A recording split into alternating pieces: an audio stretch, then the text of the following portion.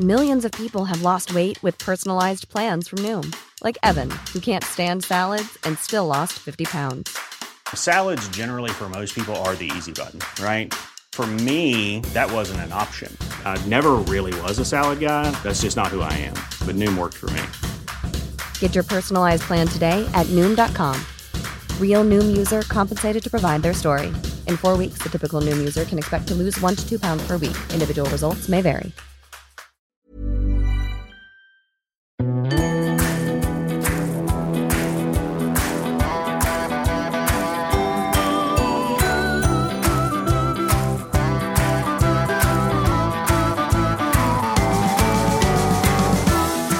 Welcome back to the Women's Podcast. I'm Roisin Ingle. And of course, if this is your first time listening or you just recently started listening, thank you so much for putting us on. We really do appreciate it. Now, today, sing hosannas, stop all the clocks. We are joined by the truly wonderful friend of this podcast, Marian Keyes, the writer who came in to share some wisdom with us about all the things she has learned about life in the past 6 decades, because she had one of those roundy birthdays recently and turned 60. And one of the things she's learned is about the importance of staying in your comfort zone if that's what you feel like doing. That should be hate speech, saying, push yourself, go out of your comfort zone. Do a bungee jump. No, do not. Do nothing of the fucking sort. Excuse me. No. If you know who you are, and most of us, if we put in a little bit of effort, we'll find out, why would I do something that terrifies me and that I think I actually won't survive? I'm convinced I'd have a heart attack if I did a bungee jump. Now, just before we come to the brilliant Marian, a couple of stories that caught our eye this week. This one's from the Irish Times, and it's about the fact that the Cabinet has approved plans to examine the possible establishment of a new National Women's Museum to highlight the achievements of women from all walks of life, both contemporary and historical. And this came about when the Minister for Culture, Catherine Martin, announced this week the establishment of a new expert committee to advise on the representation of women and women's stories within Ireland's national cultural institutions. This group is going to be asked to help existing cultural institutions to find any gaps in their collections or programmes around the representation of women, with the group also tasked with proposing actions to address any such gaps. And Jennifer Bray was reporting about that in the Irish Times this week. She said it's understood the new committee will ensure that the voices of historically marginalised women are also examined in the discussion, and a major plank of the committee's work will be examining the possibility of creating a standalone presentation of women's stories, which could take the form of a new National Women's Museum. And examples of women who would be celebrated in such a thing include contemporary writers, designers, artists, sportswomen, and also historically significant women, both famous and overlooked. A source said a national museum could commemorate every aspect of women's contribution to the state and would be all Ireland in nature, encompassing women who have been left out of the narrative. And I'm interested to see as well that referendum on women in the home, it doesn't necessarily look very likely that it's going to happen in November or indeed ever. So this is at least a positive way of focusing on and celebrating women in Ireland. Another story that we spotted this week is from The Guardian, and they say that health experts are calling for a feminist approach to cancer to eliminate inequalities, as research reveals 800,000 women worldwide are dying needlessly every year because they are denied optimal care. Cancer is one of the biggest killers of women, and it ranks in their top 3 causes of premature deaths in almost every country on every continent. But gender equality and discrimination are reducing women's opportunities to avoid cancer risks and impeding their ability to get a timely diagnosis and quality care. And this is according to a report that was recently published in The Lancet. It was the largest report of its kind. It studied women and cancer in 185 countries, and it found unequal power dynamics across society globally were having resounding negative impacts on how women experience cancer prevention and treatment. And that story from The Guardian also says that there was particular focus on women's cancers, including breast and cervical, despite lung and colorectal cancer being among the top 3 causes of deaths from the disease, apparently, according to researchers. Gender inequalities are also hindering women's professional advancement as leaders in cancer research, practice and policy making, which in turn perpetuates the lack of women-centred cancer prevention and care, the report adds. So that's very interesting. And hopefully the fact that they're finding this now can help. And the report said that our commission highlights that gender inequality significantly impact women's experiences with cancer. And to address this, we need cancer to be seen as a priority issue in women's health and call for the immediate introduction of a feminist approach to cancer. So we'll watch that space and see if that feminist approach to cancer does indeed come about, and hopefully that research will help that.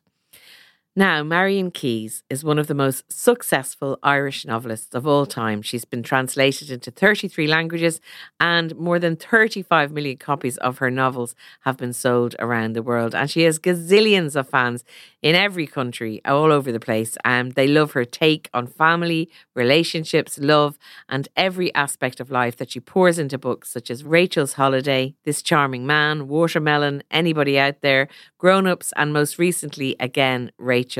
Her writing is warm, witty and honest, and she is all of those things in real life too. In addition to her novels, Marian has written 2 collections of journalism, and with Tara Flynn she presents a hugely popular radio show, Now You're Asking, on BBC Radio 4, and that show is starting a 3rd series very soon. Marian recently celebrated what Ronan Collins used to call a roundy birthday. So we thought it was a good idea to get her in the studio to tell us what she's learned about life over those 6 decades. It was another wonderful conversation with a wonderful Irish woman, and I really hope you enjoy it as much as I did. Marian Keyes, it feels like a long time since we've had you in this studio. It is a long time. I mean, it's definitely pre-pandemic. It is. In so those we're talking other times. 4 years at least. I know. It's so great to see you. It's lovely to see you. And it's a very special reason that we're having you in, because you turned 60 recently. I did. And we wanted to talk to you about it. So first of all, how was it? How was your birthday? My birthday itself was lovely. The whole thing has been very surprising. 60 sounds incredibly old. And one of the reasons is that, for women, 60 was the age when we retired. And that was really it for most of us. You know, in a way, 50 or 40 wasn't in any way really traumatic. 60 was a bit of I just felt something had gone wrong. You know, that somehow 10 years had been skipped. I mean, I feel like I'm maybe 43. In your head? Yeah. But 60 is a long way into it. My actual birthday was lovely. I just saw my family, but my sister came from New York with her husband, and my beloved niece came from the Amsterdam, and they made me a special cake. Oh my God. I love Wes Anderson, and they made me this cake that looked like the Grand Budapest Hotel. Incredible. It was the most beautiful, beautiful thing I've ever seen. And I just thought we were going to get our usual cake from Tesco's, because, I have a big family and we have a lot of birthdays and it's all quite, conveyor belt. You get your cake, it's the same cake everyone else gets. But no, they also got me these cupcakes that had Keanu Reeves being John Wick. Because again, I watch John Wick for sort of comfort. John Wick films and Paddington films, they kind of do the same thing for me. And I love Keanu anyway. And I don't know, do you watch John Wick? No. Oh my God. But now I'm going to, because you told me about Ted Lasso and then I got mad into Ted Lasso. Yeah, John Wick, he barely speaks in any of the films, and kind of all he says is, yeah. And so on the cupcakes, there were these little roundy things, of John Wick saying, happy birthday, Marian. Yeah.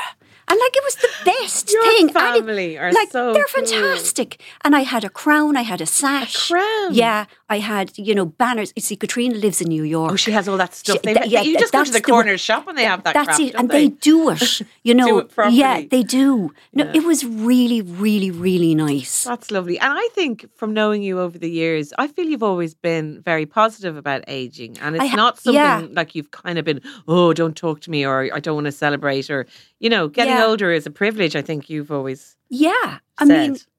I mean, really, I look back at my life and there were 2 times anyway that I could have died. And I didn't. And I'm still here. No, I don't mind being old at all. I mean, 60 is not old. I'm sort of joking. And I don't feel like a crock. I feel the way I did the day before I turned 60. And I suppose I feel healthy. You know, I feel I got things done in the summer. I got, you know, my cholesterol checked and things like that, and my bone density. And I'd last had them done in 2014. And my cholesterol is 0. And I know. Marian. I know. And poor Tony's is not 0. And he's had to go on the statins. And he's thrown in the bed staring at the ceiling like thinking it's all over. And my bone density has improved. And it's funny, I am never... What are you doing, Marian? I don't know. Well, I know what I'm doing. I am kind of perpetually sick. You know, I am never fully well. And I think what I'm doing is I'm bending rather than breaking. You know? I recommend it. Like... Get ear infections, get funny things wrong with your eyes, you know, get odd things with your stomach, you know, take to bed for 3 days. And then, like my mother is the same. Nice. Like my mother is 91 and has never been well a day in her life and is still with us, you know. I wonder, is there a science to this? Like, what would doctors say about Well, I am technique? a doctor, actually. Like it's not an actual medical thing. But oh yes, yeah, I do have doctor, Dr. Marian. Yeah, and I am an honorary. I have doctorate. an honorary doctorate, but I am really an unqualified doctor. You spend a lot of time in pharmacy. I do, and doctors, and in doctors. Yes. And I honestly think there is something to the bending rather than breaking. Okay. You know, don't bother being stoical. Don't be ridiculous. Don't be going to work if you're not well. Duvet days all the way. Duvet days, mind yourself. And you'll live to be old. This is great because, you know, this is why we wanted to have you on. This is brilliant philosophy from you. And we wanted to get to the things that you've learned having lived 6 decades on this planet. You've got a lot of wisdom to share. And I think a lot of people love following you for the crack, which we all get, but also for those bits of wisdom. I love reading your books because of that too, because that kind of wisdom all gets fed into your novels, which I'm dying for your next one, but I won't say that. But whenever it comes, we're all dying for it. Well, I kind of have a name for it now. My favourite mistake. Yeah, you like? Yes, I love. You see, I wanted old dog new tricks, right, but they wouldn't go for it. I think the editors freak out if it's got old in the title. Yeah. It's like, no, they won't touch it. My favourite mistake speaks to us all. Okay, great. Yes. Okay, lovely. Well, that's great. You have a title. A title. You're and I there, didn't have it. Yeah, sure. Once you have the title, the rest is easy. Oh, yeah, like exactly. It's true. So easy. All right. So what have I learned? I wanted to ask you about things you've learned. So tell us. Right, about happiness. Like, I mean, we all want happiness. And I mean, I really want to be happy all the time. I never want anything unpleasant to happen to me. And you know the way now and again, you're with lovely people or like something, you know, you're in a beautiful place or just some piece of good fortune has happened to you. And suddenly you feel like really happy, like really joyous, like really, really, really elevated. And we as human beings have got into the habit of, we think that these little bursts of joy, that they're sort of trailers or previews of how we will be and how our lives will feel when everything is fixed. When we have, in my case, finished the book I'm writing, you know, dealt with my current health problems, you know, when the people I'm worried about are okay, you know, when I've paid for the blah, blah, blah, when I've done the such and such. I think once all of those things are done and I am fixed, then I'm going to feel those lovely feelings all the time. And we are missing the tree for the woods, if you will pardon me. Ooh. Because, these previews are not previews. This is the happiness. You know, in every life, we'll get a few of them, but that's as good as it gets. And don't dismiss them or don't be holding out hope that when you have done everything, that you're going to feel like that. They are the event. Mm. They are the wonderful thing. Does that make sense? Yeah, so feel and appreciate and revel in the happiness when it's there. Not as something that is going to hopefully come again and be permanent, because it's not. It's not. It is absolutely not. Like that kind of burst of joy is only one of the millions of emotions we'll feel. And anyone who's lucky enough to have them should savour them and, you know, I don't know, concretize it, like maybe take photographs or maybe talk to the other people who were there so that you can kind of relive those feelings. Yeah. But please, we have to stop deferring our real lives. You know, I think we all do it. We all feel incomplete and wrong in some way. And we think if only these things were fixed, then everything would be. And I'd feel like this, but all that's the not time. how it works. No, it's not. You've learned that now I have as a wise woman of 60. As a wise woman of 60, and I'm a very slow learner. Yeah, because I just want everything to be lovely. I suppose one of the other things I've learned is like, life is shockingly short. I never believed people when I always thought, Jesus Christ, it's endless. You know, will it ever end? I found like each day, you know, like I wanted days to be like maybe 17 hours long rather than 24 because there just seemed to be so much endurance in each day. And like I was wrecked. Like it was only 5 o'clock in the evening and I wanted to go to bed and I wasn't allowed because there were still several hours to run. But now at 60, I'm looking back and I'm thinking, God, you know, that was fast. And, you know, I can remember how I was at 21. I can remember it really clearly. And I think maybe like me, if you're living in the same part of wherever as you grew up in, it is very easy to kind of meet your younger self. And in some ways, an awful lot has changed for me. But in some ways, I am exactly the same person. And I suppose I feel that kind of sorrow of, you know, all those lives we'll never get to live. I'll never get to live them now, you know. And you feel sad about that? You see, I don't, and I'll tell you why. Because I think, you know, we always think, yeah, you know, I could have been an architect. Or, you know, I could have been a fantastic whatever.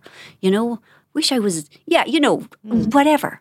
And like, or I wish I had learned to do blah, blah, blah. And I think there should be one of those German portmanteau words for all the things we wish we had done or the people we wish we had been, but that we were never actually really going to do it. It was the fantasy that kind of was nice. You know, that those fantasies are pleasant and helpful rather than things we genuinely should have done and that we should feel bad about for not doing. You know, we don't have to do all the things. I mean, obviously we can't, but we should be allowed to take comfort. Yeah. You know, I still think, and I mean, I might do things. Yeah. But you've done a lot of things, like you go off and you're knitting things and and your furniture stuff, and you have kind of managed to really do a lot more than writing, haven't you? Yeah. I mean, could that be another thing? I think we should all be who we are. And that is very, very hard for human beings because we're tribal and we want to fit in. And I mean, for so much of my life, I pretended to like things that I didn't like. And I buried the things that I loved because I thought they were stupid or foolish or childish or, you know, uncool. And that is a terrible thing for anyone to do to themselves, to sort of to deny your own truth. You know, I told myself that the endorsement or the approval of others was more important than what I wanted. And definitely, as I've got older, I've indulged my mad whims and I've done it in a way that has suited me. Like, you know, when I started painting and I went to see about, and they were all like, yes, well, we'll start with watercolours and we'll start with like lovely little canvases, you know. And I thought, no, I want ginormous canvases and I want to paint in oil. And that was what I did. You know, I didn't let somebody tell me what I couldn't do. Yeah. I suppose because, I mean, it didn't really have any consequence. It was a hobby. But like, feck it, I did it and I enjoyed myself so much. And that would have taken me, well, it did take me years before I felt confident enough to do it. Yeah. But yeah, it is far healthier to like what you like. Yeah. Don't let others dictate. Yes. And kind of maybe coming on from that, it's dawned on me quite recently that it's really okay to say, I don't know. I think in the modern world, we're not allowed. Like, we're expected to have opinions on absolutely everything. We're, to have very, very kind of, fully actualised opinions. And if we meet someone who disagrees with us, we have to be able to defend our opinions. And I have, about 18 months ago, a bit more, I stopped watching the news when Russia invaded Ukraine. I just stopped because I couldn't bear it. Like, it was an act of self-care. And I've missed so much. I've missed the awfulness of that war, and I've missed all the bullshit in the US with their forthcoming election, and it has been really nice. Every now and again when I catch a glimpse of something, it's horrifying, and I think, oh my God, this is great. So yeah, I have no opinions really on anything at the moment. and it's very nice. And I can just say, I don't know. And people say, but you have a duty to and I don't have a duty. I actually don't. I have a duty first and foremost to myself, to take care of myself. And, or if I do, on the rare occasions I do have an opinion, and, it wouldn't be on anything like anything meaningful. It would be about makeup. And in fact, if you like, we can discuss the makeup. But, if people disagree with me, I don't even bother. I say, well, grand, work away. And another thing that is actually, I think it is a criminal offence at the moment, is to change your mind. It's to have an opinion, and then not exactly to flip-flop, but to say, well, Jesus, I'm not fully in agreement with that thing that I thought 17 years ago anymore. And people are like, what? But you said, And I think, especially in times of social media, when any opinions are out in the world and they are in black and white, people expect those opinions to be perpetual, that they last forever. But it's healthy to question things. And it's healthy to say, I don't know. I think I feel differently now. I've lived longer. I've met people that have affected me differently. Yeah. And that's how it is for me now. I love that one. Yeah. The most important life skill that any of us will ever learn is the ability to apologise. People are fecking, climbing mountains and doing Duolingo and, making jewellery but this, learning to apologise, knowing how to apologise properly, with sincerity and with yeah, but you shouldn't have done that. Just to apologise is, it's it's difficult. But apologies are about two things for me. And I am very prone to wild irritation. When I'm annoyed, which is a lot of the time, actually that's another thing about being old, I give out. I'm very vocal. And then I feel like shit, because if I've hurt somebody, it's very, very difficult. I feel I don't want another person to be upset because of something I've done. I don't want to make the world slightly worse than it already is. But I also apologise for myself, because carrying that shame and regret around with me, it never goes away. I tried to pretend that the event didn't happen, and I sort of think, I will never go to that place ever again. Maybe the entire city of Bologna. I'll never go to Italy and Europe, the continent of Europe. If I just never go there, then I won't be reminded of that terrible way I behaved. But if I pluck up or kind of connect with the mature part of myself and try and mind the mortified child part of myself and go along and do my apologies, it means that I can visit Europe again, and indeed Italy, and maybe even Bologna. The apologiser gets as much, if not more, out of it than the apologise-y, if that's a word. Yeah, I think we can make it a word. Okay. It's not. Yeah. Now, can we talk about romantic relationships? Oh, yeah. I have such strong feelings on it. Okay. And I suppose I'm saying this for the youngs. The youngs. Yeah. We've a lot of the youngs listening to the podcast. Yeah, actually. and I was a very, complicated young. And I thought, well, first of all, I thought there was the one. The one does not exist. You know, there is no such thing. Don't be wasting your time. You meet somebody and he's really nice or she's really nice or whatever, and then you find out they have awful taste in music or socks or whatever. You don't like burn it all down just because of that. Because we're all just flawed human beings staggering around in the fog, doing our best. And you could be the person with the bad socks or the dodgy earrings or whatever to somebody else, and you wouldn't like to be, dismissed entirely because of that. We have to realise that the people we fall in love with are as incomplete as we are. We can't look to other people to make us feel complete. Like, we can't. It's impossible. I can't do it for anyone else, and nobody else can do it for me. And that whole thing about bad boys, which is just so utterly tragic, and I say this as like, I am a card carrying, award-winning bad boy follower. And we should just call them what they are, which is bad men. And what I used to get from those relationships was nothing to do with what I would get from healthy relationships. And when you think about it, we wouldn't ever be platonic friends with somebody who was cruel to us, who lied to us, who cheated on us, who was dishonest, who undermined us. Like, you just wouldn't, But throw sex into the mix, and suddenly we're like, he's so, my God, it's like, so passionate, and it's not passionate, it's unhealthy.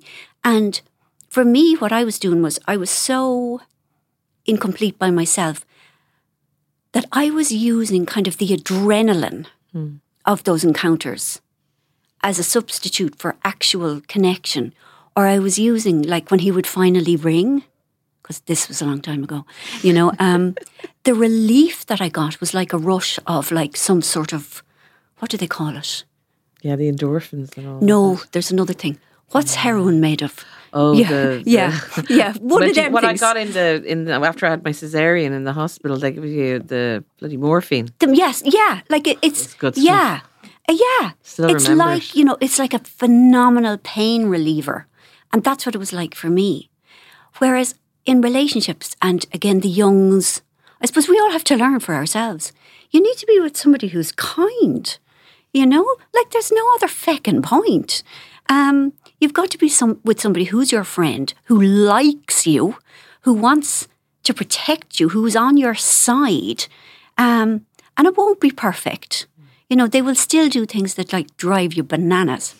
Which brings me to another point. Great. When you are engaging with another person and you're close, they are not the same as you. I think we all make the mistake of thinking that everybody has, their same emotional architecture is the same as ours. And that is entirely not the case. And people disagree in very different ways. Like when I am disagreeing, which I'm doing a lot at the moment, and it's my age, of course. You'll have to forgive me, I am an archaeowl now. But I'm very vocal. I'm loud and I say things over and over again and say things, can you believe? And, I'm not, and, I just went in there, and that's who I am. I'm vocal and I'm high-pitched and it's important that I get heard. Whereas my poor husband, who is, he's very, very quiet. And in the beginning, when I used to be doing my ranting and all of that, he would go very quiet. And I used to think he was checking out, but he wasn't. What he was doing was he was trying to think of a solution. And we have to learn how to argue healthily or disagree healthily. We've got to make an effort to understand how our loved ones are constructed emotionally. Because if we don't, we're just going to be like two people yelling into the void and not hearing each other and never, ever being able to help each other. Yeah. I like that point about emotional architecture. It's different in everyone. Yeah. And you have to almost figure out what that is. Don't you do. And what formed them and who were their role models. What did they see being acted out? What did they learn? Because all we are is what we see. You know, like, I mean, yeah, and then, you know, people can change once they're sort of aware. But like most of us raw, you know, we are what we saw modelled around us. And, you know, if you grew up in a silent, seething house, that's probably how you'll deal with rage. Whereas if you grew up in a very shouty house, you know, you'll do shouty stuff. And you can get past those differences so long as there's a kind of an understanding. Yeah, I like that one. And sometimes it takes a while, I think, to find people's emotional architecture and to understand it. Oh God, completely. You know, it's not like something that happens overnight. No, it's only like being with people and going through stuff, because people are always going to present their best self when things are good. It's only when things are ropey that you'll find out the complexity of a person. Yeah. Right. These are great, Marian. Oh, great. Yeah. Gratitude lists. People hate when I say this. Yeah, people hate it. But just 3 things. Just 3 things. Like, you know, like we have all had times where we feel things could not get any worse for me. And that's rarely the truth. Things can be very, very bad. But say if your toilet stops working, that makes it worse. See, you had a toilet and you didn't appreciate it. And now look, I'm serious. It's about things like that, you know? Like, if you are pain-free, that's something to be grateful for. Do your limbs work?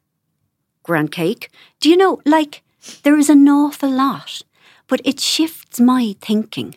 Because I am fundamentally, I'm not even a glass half empty person. You know, I never got the glass at all. I mean, that's my default. I never had a glass. There wasn't even a glass in the house I was growing up in. Do you know, like, and it's an effort to shift my thinking to positive. And it's worth doing. 3 things, just 3 things at night. Have a little notebook. Buy yourself a nice little notebook. And do you do it? Yeah. And it's a really important part of your kind of day or your night. Yeah. And it works for you. Yeah. And they're literally those things. I have limbs that work. Yeah, it depends. I mean, often there's better things, but on bad days, my God, to have running water, it's only when you don't have it that you realise how lucky you were. I know that probably sounds really trite, but when you do it, it's not trite. Cool fact, a crocodile can't stick out its tongue. Also, you can get health insurance for a month or just under a year in some states. United Healthcare short-term insurance plans, underwritten by Golden Rule Insurance Company, offer flexible, budget-friendly coverage for you. Learn more at uh1.com. Quality sleep is essential for boosting energy, recovery, and well-being. So, take your sleep to the next level with Sleep Number. With a Sleep Number smart bed, you can individualize your comfort level and enjoy a better sleep night after night. J.D. Power ranks Sleep Number number 1 in customer satisfaction with mattresses purchased in-store. And now the Queen Sleep Number C4 smart bed is only $1,599, a saving of $300, only for a limited time. For J.D. Power 2023 award information, visit jdpower.com/awards. Only at Sleep Number stores or sleepnumber.com. Right. All right then. This is something that I have to do a lot. You know, because we live in the world we live in, and because it's all about productivity, which is really all about capitalism, I berate myself all the time for the ways I failed and the ways I didn't measure up in any particular day. Like, I never get as much work done as I should have. And, you know, there are days when I achieve very little. And so instead of kind of focusing on that, I think it's really important for all of us to remember how far we've come. In all kinds of ways, not just in achievey ways, but like in most of us survived childhood, and childhood is horrific, really. It was for me. I think for a lot of people, because we haven't a clue what's going on, and we've no power, and everything is scary. And then we survived being teenagers, which is even worse. Then, Jesus, don't talk to me about the 20s.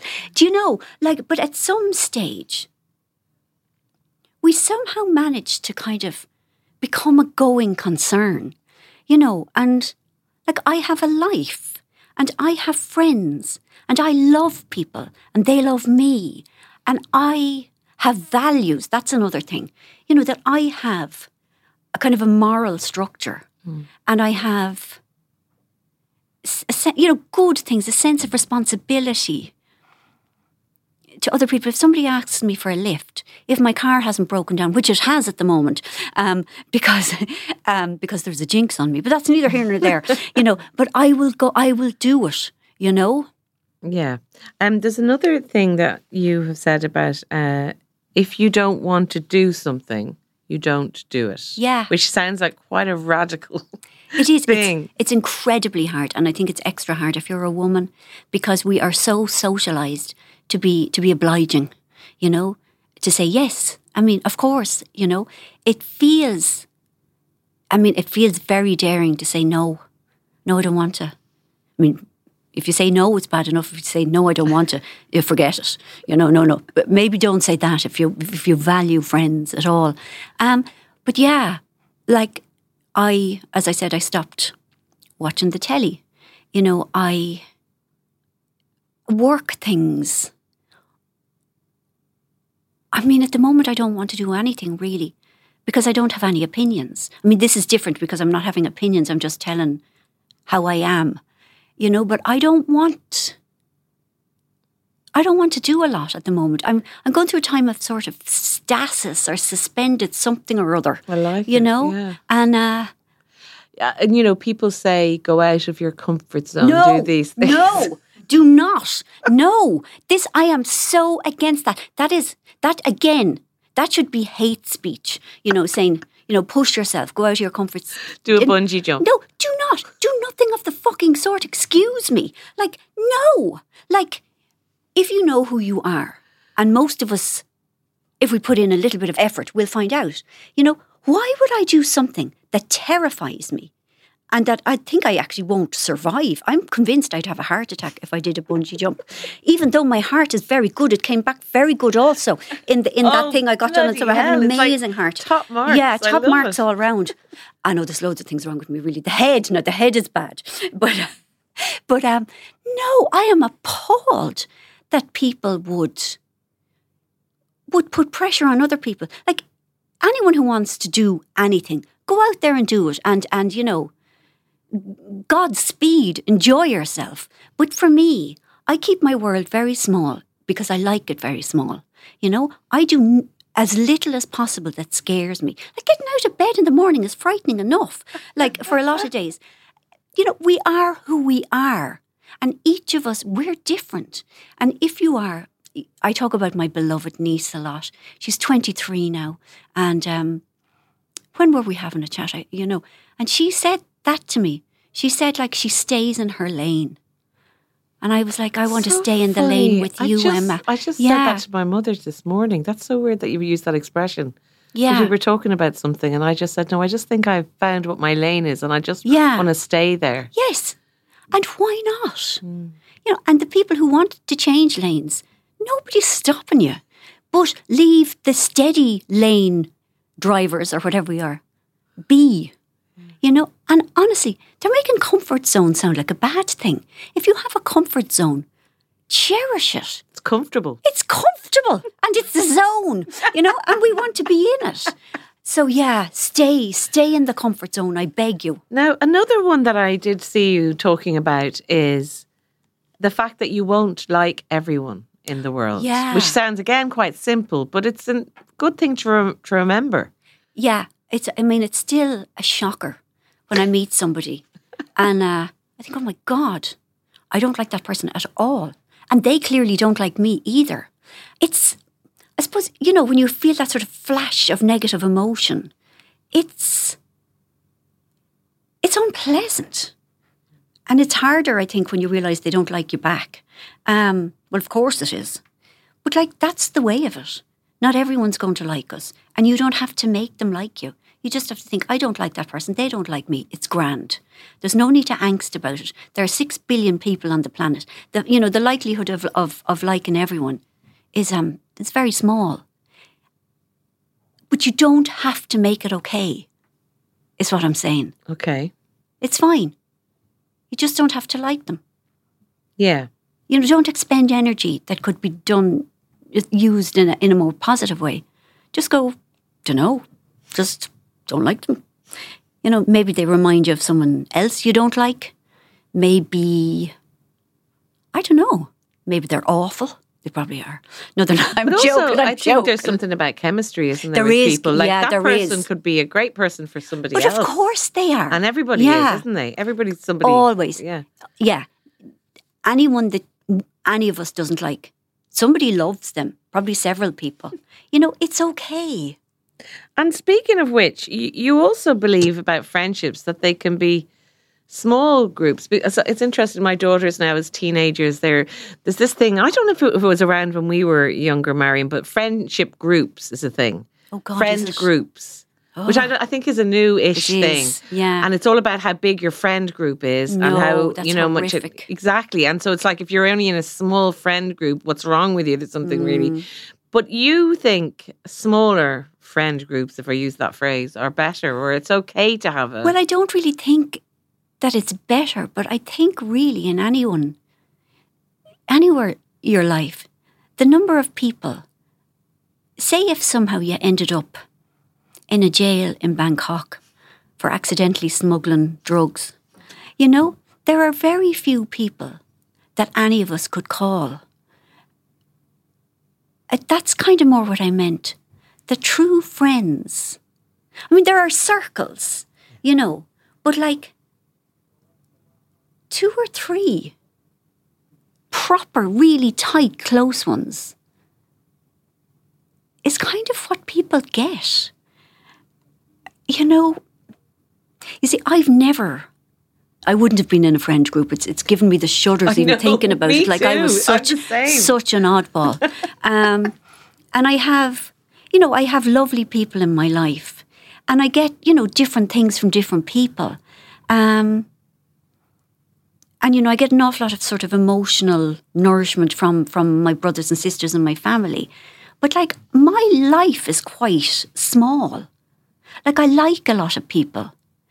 But I'm not out and about. And that's okay. I think I'd call you if I was in a Bangkok prison. Would you? Yeah, I think I would be honoured. Okay. I would be honoured. You'd be a good person to I call. would be fantastic. I would. You see, I'm a Virgo. I'm an organiser. Yeah, and also I like problem solving. Like I would. Good. Yeah. Good to know. Yeah. Speed dial Yeah. for you. Try not to though. Oh yeah. Yeah. Try not to. They don't look. No, it they doesn't don't end look well. nice. No. The other thing is about, from your own personal experience too, it's possible, and many people get addicted to many different things, and it's possible to have that terrible experience of addiction, but also to come out the other side of this, which when people are in that, it can feel like that's not possible. Yes. I mean, I love that you said people can get addicted to all kinds of things, because the more time has gone on, the more it's recognised that, like, you see, I think we're all in pain, human beings, and that we're all finding ways to get through. And self-medicating, whatever way we choose to do it, is something that it is a very rare person. I don't know if I've ever met any of them, who don't need something. And so, like, and again, I mean, I speak for myself, like, I'm a recovering alcoholic, but I could literally get addicted to anything. I mean, you talked about my knitting. Roisin, I got addicted to buying wool, and it wasn't even like I needed it, but like, it was the colours, it was the beauty, it was the planning. But I used to gather the balls of wool around me like they were kittens or something. Like I'd sit in my bed and I'd have the different colours. And you are laughing when this is true, you know. I'm just thinking of my beautiful cardigan that you made me. Yeah. That I put around me like it's a kitten. And I God, just that's love lovely. And I get so many compliments about I am so honoured and grateful because I love doing it. And if I ever finish my boxing book, which is very unlikely, I will knit again. But yeah, so the knitting was bad. But before that, I was addicted to the painting. I couldn't stop buying paint, you know, and it's about the acquisition of the materials as well as doing the actual thing. Yeah. You know, but I get addicted to, songs. If I hear something I like, I'll immediately play it 20 times in a row. I think anything that changes my brain, anything that kind of gives me the burst of, do we pronounce it dopamine? Dopamine. I like dopamine. I'm going to say dopamine. Yeah, if I get the old burst of dopamine from one thing, I'll try it again. Like, why wouldn't you? It felt nice. Give me more. Yeah, but your point is that when it's get unhealthy. Because I suppose there's some of those things that are like, I've been to see the Barbie movie 5 times. I think you've seen it three times. Three. You know, yeah. there's nothing bad going to happen to me from Of watching course too much there Barbie isn't. movie, is there? No, there isn't. But there are other addictions, like you say, Yeah. whether it's retail therapy, whether it's Yeah. food, whether it's drink, whether it's drugs, whatever it Yeah. is, that do have Yeah, consequences for Yeah. your life. But there's Yeah. freedom from that. there In- absolutely is. I mean, speaking for myself, when I was trapped in alcoholic drinking, I thought there was no way I could ever stop, and I couldn't imagine a life beyond it. And God willing, touching wood and all of those sort of things, if I am sober for another, October, November, December, 4 months, I'd be 30 years sober. You know? And I couldn't do 24 hours. What You know, date is that? It is the 18th of January, DV. So 30 yeah. years in January. Yeah, yeah. incredible. But like, you have no idea. It was the centre of my life. It was the love of my life. And I was prepared to go wherever it took me. I didn't care. I was willing to lose everything. Mostly because I thought I couldn't stop. I couldn't stop. And then I thought, what would be the point? Everything would be so fucking boring. And it's not. Like, it's really not boring. I am in my comfort zone, I admit it, but it's not boring in here. And there is, as you say, freedom from it, that it's possible. It is so possible. Yeah, I mean, that's been one of the real privileges of being sober, is seeing loads of other people get sober as well. It happens all the time. And it can happen for anyone. No addict is beyond getting well. Yeah. I love that. I think that's really important for people because Yeah. it can feel like there's no way that out you're a lot of the time. doomed. Now, Yeah. a couple of ones before you go. Okay. They might be quicker. One is use sunblock, which I think is in that song, that Oh. Baz Luhrmann. You know that yeah. spoken Yeah. word thing? Yeah. And one of the recurring things in it is use sunscreen. So Please use sunscreen. Now, I'm serious. Like, I wish that I had started decades earlier than I did. Seriously, there's no need to not wear it. You know, just don't get sunspots. Don't get sun cancer. Don't. Just look at don't. just Don't. look at don't. Yeah. Okay. Yeah. And this is something that I love as well. I was driving through Phibsborough today, and from a distance at a bus stop in the grey morning, I saw this vision in pink. I could see there was a young woman at the bus stop just dressed in this incredible outfit. Yes. And I said to Johnny, slow down as we pass her, will you? Because I want to take her picture. But I rolled down the window. I said, excuse me, you look so amazing Yes. today. I'd want to take your picture. And she was so delighted. She said, oh, yeah. I mean, she really had the spectacular outfit on. I took a picture. I asked her name. Her name was Charlotte, if she's listening. And I asked her about herself. She said she was on her way to art college in NCAD. Oh. And I said, do you Oh, mind God, if I I'd put love to this be on her. Twitter? I know. And I said, do you mind if I put it on Twitter? She was like, yeah, fine. So took the picture, put it up. And it's brightened up so many people's day. Yes. I brightened up her day, me telling her that I really appreciated her outfit. And that's one of your things you've learned too, about always. if you like something. If you like something about a person, always tell them, always. Because why not? Like I keep saying, life is difficult, you know? And if you tell somebody something is nice, they're genuinely delighted and not freaked out. But it makes you feel better as well. And actually, and another thing I'd like to say is if you ever get the chance to help a person, do it. Like when I was coming here today, I got out of Tara Street and there was a woman with a buggy, you know, and you know the steps, and they should have a I feckin' know. ramp. Yeah. But like, I offered to help her think, because why wouldn't I? And then I felt I got a gawk at a baby, which was lovely, and then I got that kind of warm glow of having kind of made another human being's day a small bit easier. Like, always do it. Big or small, loan a person a hammer if they want one.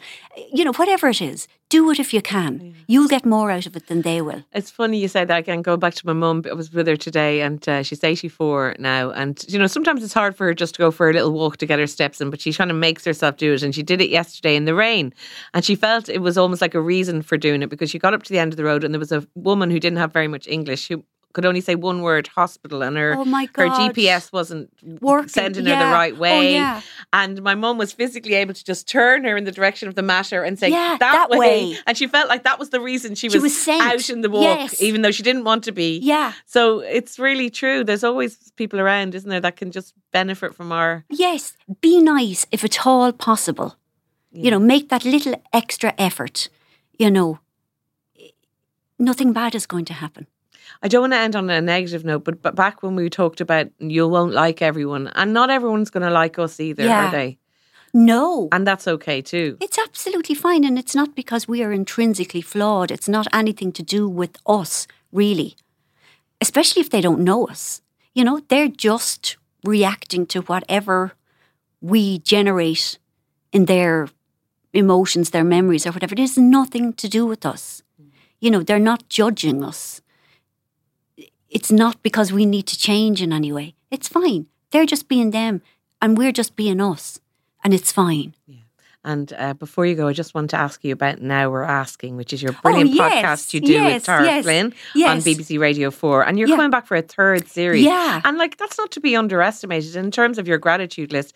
To get a third series of something on a radio station like BBC Radio 4, it means that you're a hit, you're a smash sensation. So people write you questions and ask you about things. Yeah, they send us in problems. And I mean, my God, people have been so lovely, and it's completely anonymous. We don't read out. I mean, Tara and I don't even see the names. And we do a cross section and we give our advice, because Tara sadly is not old. Tara's only 52, but I am immensely aged and I have so much wisdom.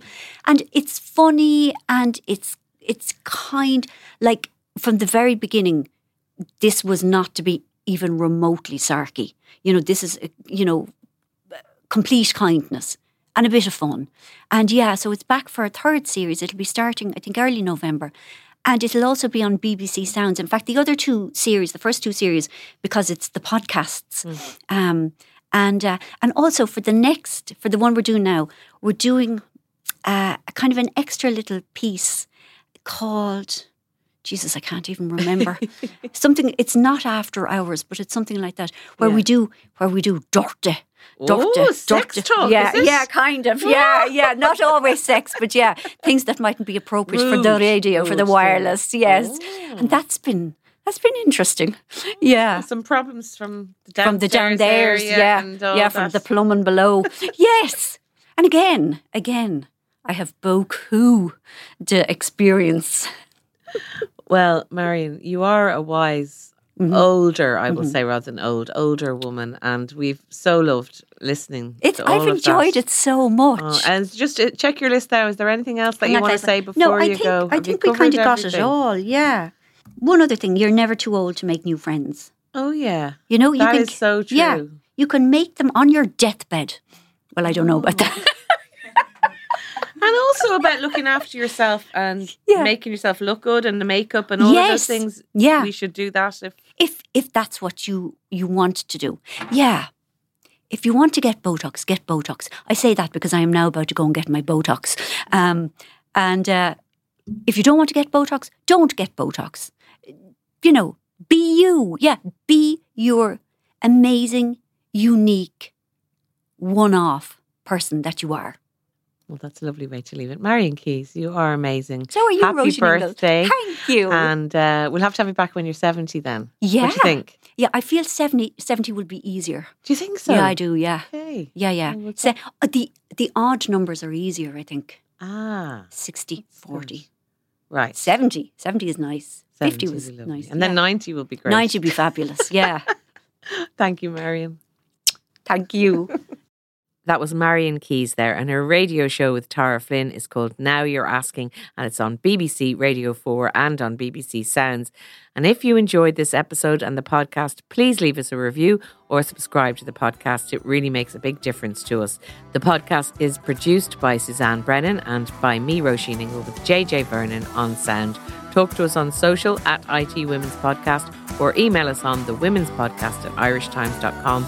That's it from me. Mind yourselves, and I will talk to you next time.